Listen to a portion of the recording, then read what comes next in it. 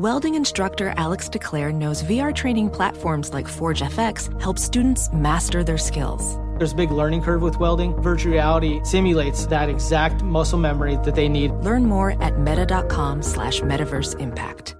You know success when you see it. Or you think you do. The people in the spotlight. But what about those small business masterminds who succeed at making their money work harder?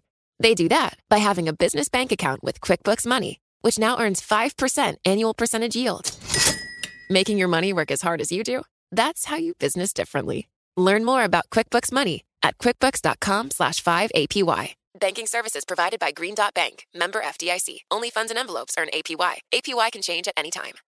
Now on Bloomberg 99.1. This budget thing is going to do nothing. Space Force, I still think it's interesting. President Trump not playing his cards yet. Headlines, policy, and politics colliding. Bloomberg Sound On. The insiders, the influencers, the insights. I would rather see a congressional solution. It's part of my DNA. The Senate map in 2020 looks a lot different than it looked in 2018. You really have a divide within Team Trump. The president has to do exactly what people sent him here to do, which is to get it done. This is Bloomberg Sound On with Kevin Cirilli, live from the Democratic presidential debate in Atlanta on Bloomberg Radio. A touchdown in Atlanta. But first, we've got to get through that Gordon Sondland testimony, the latest on what it means for impeachment as it relates to that bombshell testimony earlier today on Capitol Hill. I was there, and you've got to hear the exchanges, President Trump defending himself, and, of course, a full preview of tonight's fifth Democratic presidential debate. I'm here live in Atlanta. Wendy Benjaminson is here, Bloomberg News politics editor, Joel Payne, Democratic strategist, and Tyler Pager, fresh off the campaign trail, Bloomberg News national political correspondent, and we'll check in for an economic update with Rob Shapiro of Sonicon. He, of course, is a prominent Democratic insider as it relates to matters on the economy. We're going to pick his brain on Medicare for All and whether or not it's a smart policy for Senator Elizabeth Warren to be discussing tonight. But first, Gordon Sondland. Gordon Sondland testifying earlier today on Capitol Hill, and, well, let's just roll the tape. Here's what he had to say before the House Intelligence Committee as it relates to a quid pro quo with Ukraine. Here he is. I know that members of this committee frequently frame these complicated issues in the form of a simple question. Was there a quid pro quo? As I testified previously, with regard to the requested White House call and the White House meeting, the answer is yes. That was Gordon Sondland, the hand-picked diplomat for all matters by President Trump as it relates to the European Union. He went on to say that this was something that top officials from Vice President Mike Pence to Secretary of State Mike Pompeo to the acting chief of staff Mick Mulvaney were all aware about. Take a listen to that. State Department was fully supportive of our engagement in Ukraine efforts and was aware that a commitment to investigations was among the issues we were pursuing. President Trump, for his part, pushed back and said, well, he doesn't know what he's talking about. Here's the President of the United States responding virtually in real time from the White House earlier today in response to Sondland. This is not a man I know well. Seems like a nice guy, though. But I don't know him well. He was with other candidates. He actually supported other candidates. Not me. Came in late. Joining me here from Atlanta at the Tyler Perry Studios, Wendy Benjaminson, Bloomberg News politics editor, Joel Payne, a Democratic strategist, and Tyler Pager, who is our campaign trail reporter. Wendy, let me start with you in terms of what your takeaway is with regards to whether or not this morning's testimony in Washington changes the trajectory at all and puts the president at risk for losing Republican support. Well, I don't think it's actually going to change the trajectory of what will happen. I still think all House Republicans will vote against impeachment, and any effort to try him in the Senate will fail. He'll be acquitted in the Senate. But I do think that it certainly changed the public perception a little bit, that today's testimony was a Trump appointee, a guy who gave enough to the Trump campaign to win the ambassadorship to the European Union in Brussels, and he said everything. He said there was a quid pro quo, that there was an agreement that if you if you announce an investigation into the Bidens and into the DNC hacking, that I will give you military aid. That's such a great point. Joel, the White House is pushing back against this. I played what President Trump had to say, and literally as I was leaving Longworth, the building where the House Intelligence Committee held this hearing today, I got a statement that was put out by the Vice President's Chief of Staff, who says that the meetings that Gordon Sondland testified under oath never happened, that the conversations never happened between Vice President Pence and Gordon Sondland as it relates to this, as it relates to Burisma Holdings and Joe Biden and Hunter Biden, that those conversations never happened. Similar statement put out by Rick Perry of the Energy Department. Well, I think that linkage between Trump, Pence, Pompeo, Perry, that's the real revelation from today. The fact that you have a Trump appointee, regardless of whether the president says he knows him. It's so funny. We're in a world where the president will rather tell you that he doesn't know who his ambassador to the European Union is versus acknowledging what he is testifying under oath at the House Intelligence Committee.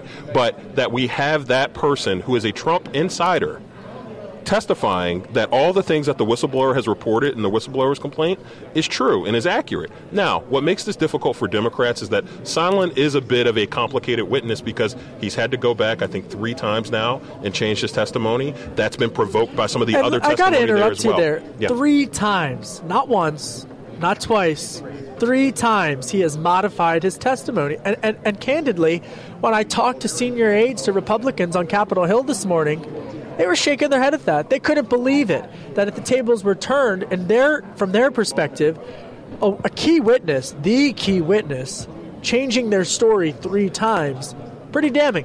That is pretty damning, but I think the overall trajectory of the story here has not changed. And I agree with Wendy's point that probably if you entered this week dug in on Donald Trump, you're probably still dug in. And if you entered this week not supporting and thinking that Trump's behavior is abhorrent, you probably are just as affirmed in that behavior as well. So there's no foundational change in the support structure, but there is a change in the public narrative, not just Sondland, but also the testimony of Volker and Morrison yesterday. And that, Joel, very well may begin to change the trajectory of Republicans' votes. If Republicans in some districts that are not super in Trump's base, they may feel safe enough to vote for impeachment. Tyler Pager here at Tyler Perry Studios. What has Biden world been saying with regards to Hunter Biden and Joe Biden really being talked about?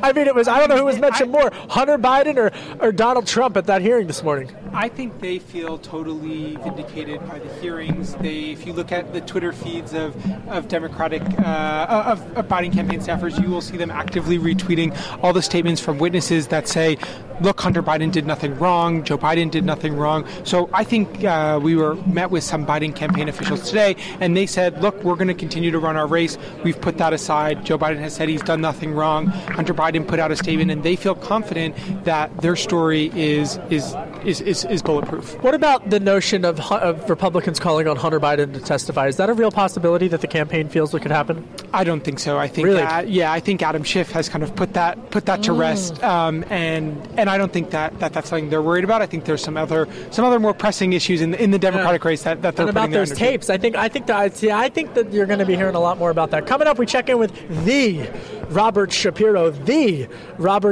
who has an inside look on Medicare for All, and that will be the talk of all of the wonks here in Atlanta as we get ready for the 5th Democratic presidential debate. Download the Bloomberg Sound On podcast on Apple iTunes at Bloomberg.com or by downloading the Bloomberg Business app. You can also find me on Radio.com, iHeartRadio, and Spotify. I'm Kevin Cirilli, Chief Washington Correspondent for Bloomberg Television and Bloomberg Radio, and you're listening to Bloomberg 99.1.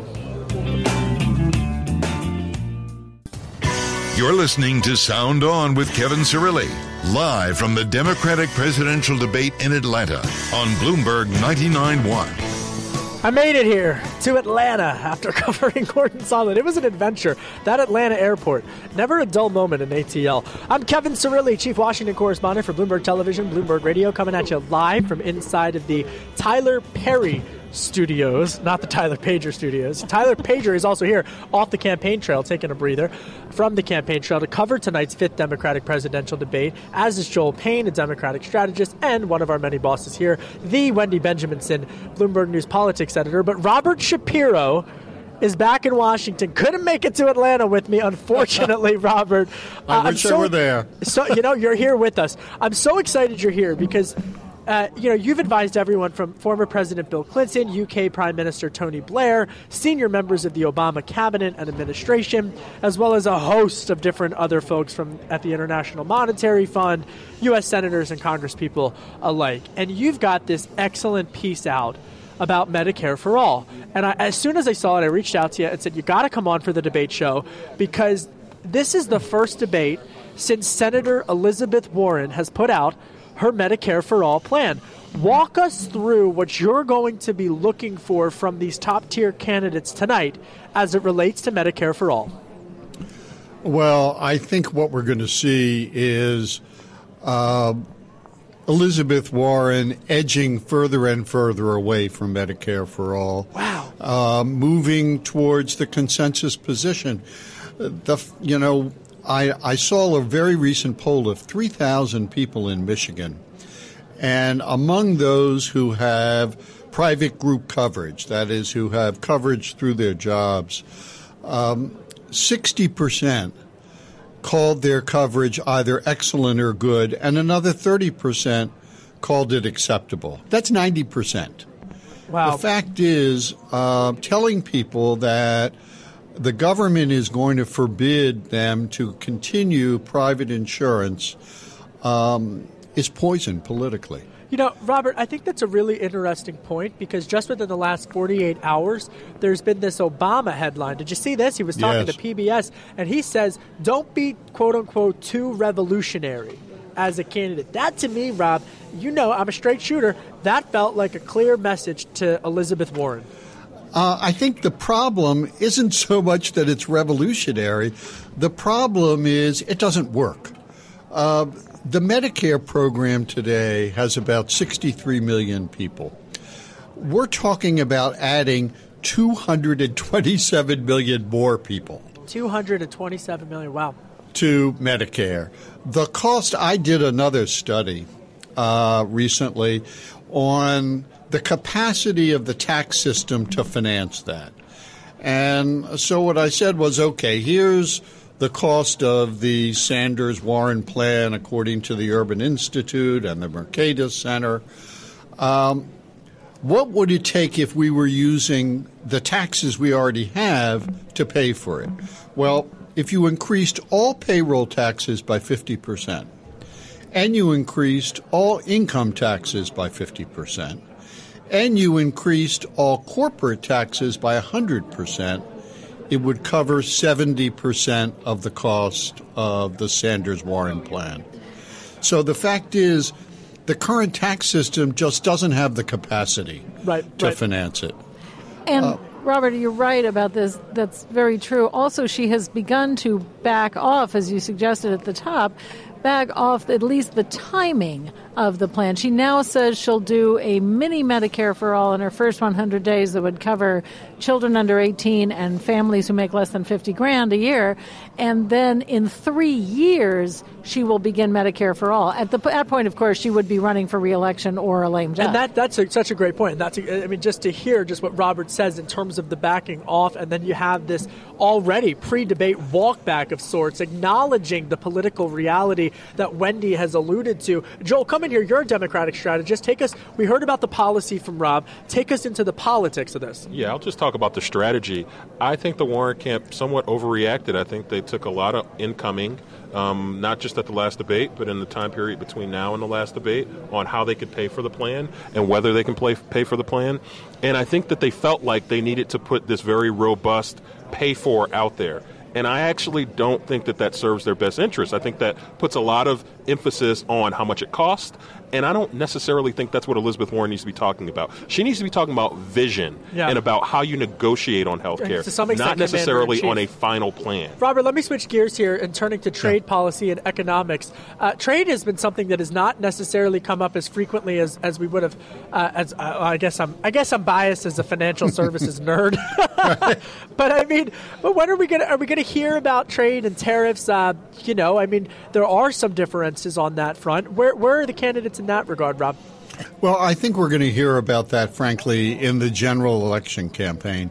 Within the primary conversation of Democrats, it's a very fine line you have to walk between the damage that these tariffs do to farmers and manufacturing workers, and we're already seeing that. Manufacturing is in decline right now, and the defense of our current trade agreements, which is not popular in the Democratic Party. Tyler Pager just walked onto the studio. He's our campaign trail reporter.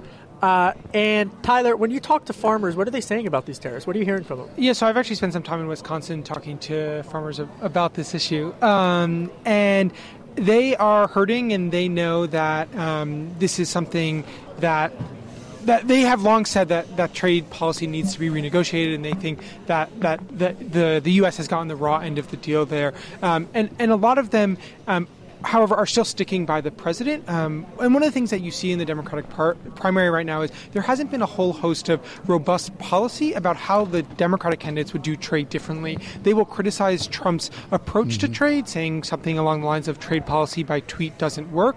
But they have not so far yet put out policy that would suggest they would approach this issue vastly different from how Trump is doing it. And I think that illustrates kind of the divide in the party about right. How to deal with Trump and his They don't like tariffs. They like the Packers, who are having actually a pretty good year. Coming up, panel stays. Robert Shapiro, Wendy Benjaminson, Joel Payne, Tyler Pager. Download the Bloomberg Sound On podcast on Apple iTunes at Bloomberg.com or by downloading the Bloomberg Business app. You can also find us on Radio.com, iHeartRadio, and Spotify. I'm Kevin Cirilli, Chief Washington Correspondent for Bloomberg Television and Bloomberg Radio. We're coming at you live here from Atlanta ahead of the 5th Democratic presidential debate. You're listening to Bloomberg 99.1.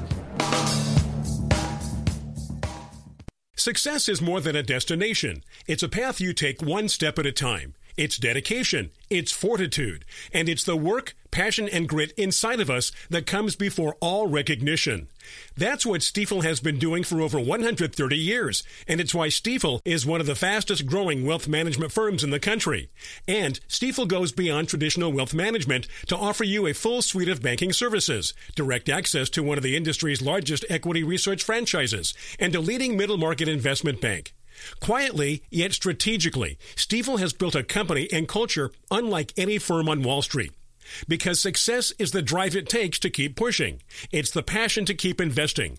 It's the best of each of us made better by the best in all of us. And that is where success meets success. Find a financial advisor at Stifel.com. That's Stifel.com.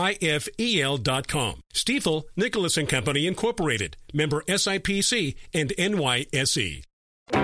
You're listening to Sound On with Kevin Cirilli, live from the Democratic presidential debate in Atlanta on Bloomberg 99.1. I'm Kevin Cirilli, Chief Washington Correspondent for Bloomberg Television and Bloomberg Radio. Breaking news, headlines crossing the Bloomberg terminal. According to a source close to the president is expected to sign the Hong Kong support for the protesters legislation. Now remember, that advanced unanimously yesterday, the bill put forth by Senator Marco Rubio, the Republican from Florida.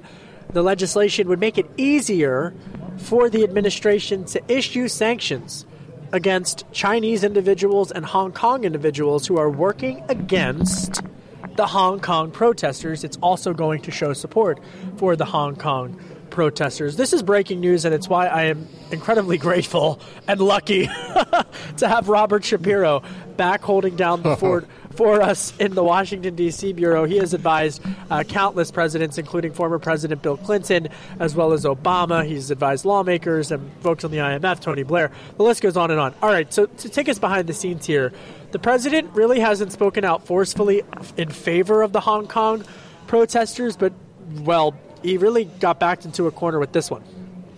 Well, yes and no. He's backed in a corner, kind of the symbolism of it.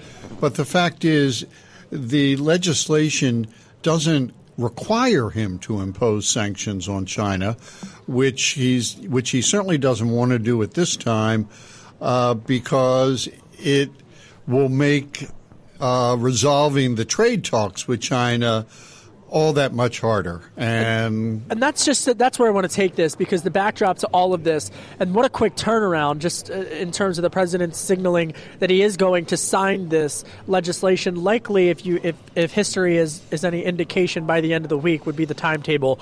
But ahead of the December 15th deadline, Robert Shapiro of Sonicon, that's when the additional tariffs are set to go on, and China has said they're going to retaliate should the president sign this. So there could be some volatility coming to phase one of the U.S.-China trade talks. Well, there could be volatility coming to the whole U.S. economy if that happens. The fact is that though the next round of tariffs would be so far-reaching and so damaging to the economy, which is already slowing down, that it is the kind of event which can tip a weakening economy into a downturn. I'm not predicting that, but I am saying that if the next round of tariffs goes through, I think we'll be lucky to have 1.5% growth next year, and probably somewhat less. And just to give some credit to my colleague Daniel Flatley, he broke this story. He's our Bloomberg congressional reporter specializing in national security. Robert, thank you so much for helping us out today and for guiding us through the policy and the politics. You've been so generous with your time. When I'm back in D.C., let's get some sushi. We've got a lot to catch up on. Anytime. Thank you. I appreciate that. That's Robert Shapiro. Joining us here in Atlanta to navigate through the other big story. There's so many big stories today. Wendy Benjaminson, Bloomberg News national politics editor, Joel Payne, Democratic strategist, and, of course, the Tyler Pager, our campaign trail reporter. Wendy, all right, back to the debate. We were talking about Hong Kong and the issue of trade. What other policy areas are you going to be looking for tonight on the debate stage? Well, certainly, as we discussed earlier, Medicare for all. This is a big opening for the moderates on the stage, Biden, Buttigieg, other people, to go in to Elizabeth and attack Elizabeth Warren on that. That's one. There are the tax issues are always, a perennial. Maybe they'll bring up climate change this time. I don't know. Joel, you were telling me in the break that Pete Buttigieg, the South Bend mayor, is a quote-unquote political animal. Why? Athlete, sorry. Because he's running for political president, he is absolutely a political animal as well. Sorry. So political I will own that as well. Animal. Yeah, completely fine with Not that. Not us, Wendy. He is a. I call him a political athlete because all of the kind of things that you would expect from your politicians: public speaking, ability to kind of win the room, ability to present on television. He is so good at all of those things, and I think that what we're starting to see with those poll numbers going up in places like Iowa and New Hampshire is the money in the organization starting to catch up with the popular support. Joel, which athlete would he be? Oh boy, well, probably a point guard. Probably a point guard because he's not the largest man in the world. Which one? Maybe Steve Nash. How about that? That's pretty I like that right? comparison. Pete Buttigieg is Steve Nash, so he's not Allen Iverson? No, he's not the answer. There's only one answer. Tyler Pager, Pete Buttigieg, he's got to talk about experience factor. I mean, the big story tonight is he's going to be at the center of all of these attacks. He is now the front runner in Iowa. Just a recent Des Moines Register CNN poll, the Iowa poll shows him up 9 percentage points. 9 percentage which points. Is a huge gain for him over the past few months. And so I really think that the big storyline is who is going to attack him and how does he fare with that incoming? We saw with Elizabeth Warren in the last debate. She kind of stumbled a little bit in certain areas when she was the main Not show. to defend Elizabeth Warren or any of the candidates, but that debate was like 3 hours long. I mean, how do you keep composed when you can speak? And I'm making light of it, but... but we're asking these people to be commander-in-chief and leader of the political free world. Athletes. And Steve Nash. Yes, exactly. And so, yes, you're going to have to be able to stand there for 3 hours and defend your positions. I agree with Tyler that it is Pete Buttigieg's night to make something of the momentum he has. The trouble is then he leaves here, and all of his momentum is in Iowa and a little bit in New Hampshire. the other early states are not, at the moment, great Buttigieg territory. Let me also throw another name out there for us to watch. Is Amy Klobuchar. Agreed. And here's why. Her numbers, the Buttigieg boom has been the one that's been covered. But it's really Klobuchar. If you look at her numbers in Iowa, New Hampshire, nationally, she's really seen like a surge. I mean, she was in the land of the 1%er. She's now in the high 1%, and she's kind of in a position. Wow, I mean, but that's significant. I'm sorry, significant growth. Yeah. That's a significant amount of growth for a candidate it is. No, it with is. the amount of money she's got in her war chest and her national profile. And I think that her, as kind of the scion of the Midwest, so to speak, I think she's got a really interesting place in this field. Also, it is directly correlated to how Joe Biden is doing. And as Biden continues a perceived or real fall, Klobuchar is positioned to strike. I spoke to Senator Chris Coons, a Democrat from Delaware, who is one of his top surrogates for Biden World earlier today on Capitol Hill before I got here to Atlanta, and he said that they're fully prepared for Nevada, for all of the Midwestern primaries. I mean, they want to take this thing as long as it will go. Other names: Andrew Yang, Tyler Pager, Andrew Yang, and Tulsi Gabbard. What are we going to hear from them? I mean, those are the two wild cards on the debate stage. Andrew Yang has a staying power. I think he raised $10 million in the last quarter, outraising a lot of senators in the race, established politicians. He has a core group of supporters. I don't see a big launch for him. I think he's going to stay around for a little while. He's close to qualifying for the next debate. So it depends. Does he go on the offensive? He hasn't really done so yet. And Tulsi Gabbard, I think, is kind of in the same boat. Biden's numbers are also really stubborn. And it doesn't fit the narrative that I think a lot of kind of the chattering class in D.C. who started to give up on Biden a bit. But his numbers are really stubborn in places like South Carolina, in New Hampshire, in Iowa, and nationally, and in Nevada. I saw a recent Nevada poll that had him up 5 to 6 points. I agree with everything you're saying. I think Joe Biden, he is probably not the people's champion of Democrats right now, but his numbers are really, really stubborn. That's the word I'll use. And I think that people really do think that, or they know him well enough to know that, there's a possibility he could defeat Trump. And we know everything there is to know about Joe Biden. And now we need to know everything there is to know about his kid. And, his numbers have really stayed pretty solid in the front nationally. He's not doing well in Iowa, as Tyler has reported. He is, struggling in some other places. But, man, South Carolina loves him and Nevada loves him. I mean, you cannot win the Democratic primary. You cannot be the Democratic nominee without the support of black voters. They are a crucial constituency in this Democratic Party. And so far, the only person that is really doing well with those voters is Joe Biden. And if other candidates cannot make inroads with that voting bloc, it's going to be really difficult for them to get the nomination. That's true, although we talked to a guy yesterday, Johnny Cordero, down in South Carolina, who's, I think, with the South Carolina Democratic Black Caucus. Johnny Cordero. Yeah. And he said that Biden's support comes from the older black churchgoers, but the millennials and the younger voters might be looking at someone else. But the reliable voters are those older black churchgoers. But I always have said this. I don't like when any of us, not anyone here, but when anyone in the political world groups every Christian as like one monolithic voting bloc. There's a lot of different type of Christians all over the world. All right, enough of the gospel according to Kev. I agree with that, Kevin, but can I just add, Thank you. as an African-American, I normally would be the first person trumpeting that. The numbers do suggest, though, that African-American voters in South Carolina are behaving as one voting bloc. Well, there's a network. Right I think now. they have a network, and I would argue that's totally true. And then, but I guess my assessment is based more on the Christian evangelical right conservative movement, because there's a ton of different blocks there. All right, coming up, what's on the panel's radar as it relates to the debate? Talk about a busy news day. Hong Kong, Gordon Sondland, Democratic presidential debate. Did I cover it all? Wendy Benjaminson, Joel Payne, Tyler Pager. Download the Bloomberg Sound On podcast on Apple, iTunes, at Bloomberg.com, or by downloading the Bloomberg Business app. You can also find us on Radio.com, iHeartRadio, and Spotify. I'm Kevin Cirilli. Again, Bloomberg exclusively reporting on the Bloomberg terminal. President Trump expected to sign into law that Hong Kong support bill for those protesters. You're listening to Bloomberg 99.1. You're listening to Sound On with Kevin Cirilli, live from the Democratic presidential debate in Atlanta on Bloomberg 99.1.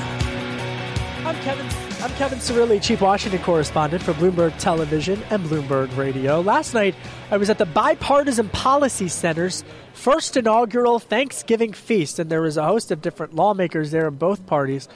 And they say that that Thanksgiving can be a time where you don't have to talk about politics. They have this whole menu of conversation starters on how to avoid talking about controversial political topics. I just tell people as soon as they walk in the front door, no politics. That's Sit down. Wendy Benjaminson. She needs no introduction. Wendy Benjaminson, Bloomberg Politics Editor.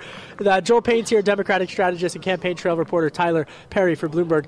Our Tyler Pager, I did it again. We are at the Tyler Perry Studios in Atlanta with Tyler Pager. Say that 3 times fast. Wendy, all right, so we've got the 5th Democratic presidential debate. See, but you and I differentiate, just to pick up on this Thanksgiving thing. Where I grew up, outside of Philly and Delco, all we did was talk politics. It's why I am where I am today, for better or worse, Wendy.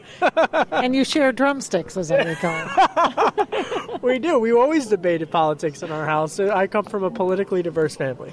Okay, so we've got, here we are with this debate. I am going to put a Democratic debate spin on my favorite segment, which is what is on your radar. So be thinking of this debate, be thinking of the 2020 race, and take us into something beyond just Medicare, beyond just these broader policies, but really take us behind the scenes. I will start with Joel Payne, our Democratic strategist. Go ahead. I think it's the fate of the Kamala Harris campaign. Oh, brilliant. Which... Look, there's been reporting about some internal strife, which generally happens when you go from 20% to 3% in 3 months. While they are plenty well funded, I think that there is a directionlessness about the campaign that's been reported on, and that the candidate, while promising, and is the type of candidate that, like, if you were building a candidate in a lab, it's Kamala Harris in today's environment. But she hasn't connected, and she hasn't kind of made the you know what? I think it's maybe a matter of strategy. If I was her campaign, I'd really focus her in South Carolina. I would maybe spend less time in Iowa and New Hampshire. I think about California, banking votes. I think about Nevada. I don't know if she plays to all of these early primary states, but regardless, there's no strategy that is communicated publicly, and that's a problem. Do you think the Biden campaign would ever forgive her for that first debate? I don't get the sense that it was an unforgivable sin. It did, however, it's interesting, similar to Rubio and Christie, and how 4 years ago Christie kind of exposed Rubio.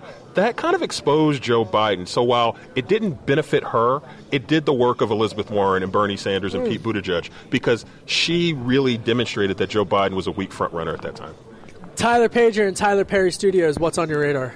It's Pete Buttigieg. It's whether or not he can hold this lead and how he does as a frontrunner. I mean, he had a rise earlier this year, then it kind of faded away, and now he's back and has a commanding lead in Iowa, doing well in New Hampshire.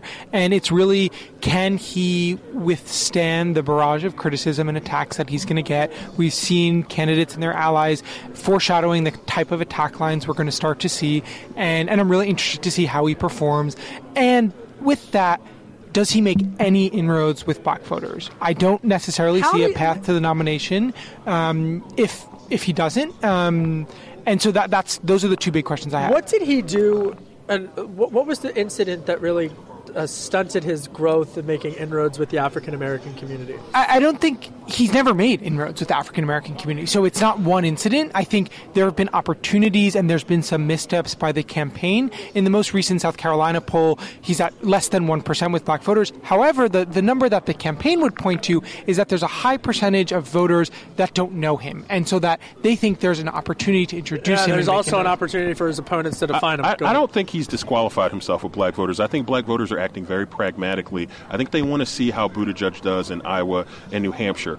We've seen that before with people like Barack Obama. So I don't think there has been a disqualifying event. I think there have been some discouraging events, but I think he's still got a window into black support if he can develop that over the course of the early primaries. He's an economic centrist, so it'll be interesting to see how this plays. Wendy, what's on your radar?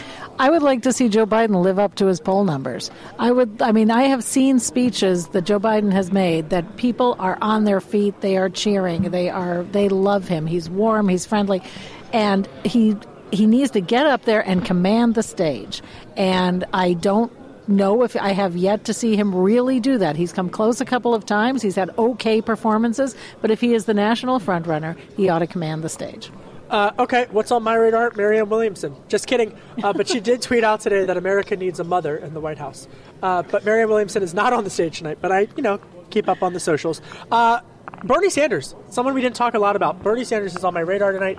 He is consistently a top-tier candidate. He has completely mobilized millennials, the younger generation of millennials as it relates to college students. He's the college campus candidate. And go ahead, Tyler, quickly. Yeah, I heard from my Iowa sources this week that there's a lot of energy and excitement from voters and from the Bernie Sanders campaign about his chances there. They feel good there. And he's really, in terms of drawing a contrast as a candidate of change, when Obama in the same week is saying, don't be too revolutionary, that plays right into Bernie Sanders wanting that.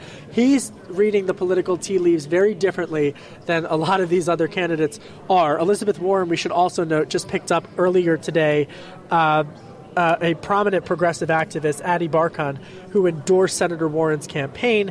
This is a prominent voice in the left-wing circles, and definitely a surrogate that Sanders would have liked. I want to thank everybody. Robert Shapiro, Wendy Benjaminson, Joel Payne, Tyler Pager. This was such a treat. We covered it all. Thank you very much for helping me do it. We're here in Atlanta, bringing you the latest of the 5th Democratic presidential debate. I'm Kevin Cirilli, Chief Washington Correspondent for Bloomberg Television and Bloomberg Radio, and you're listening to Bloomberg 99.1.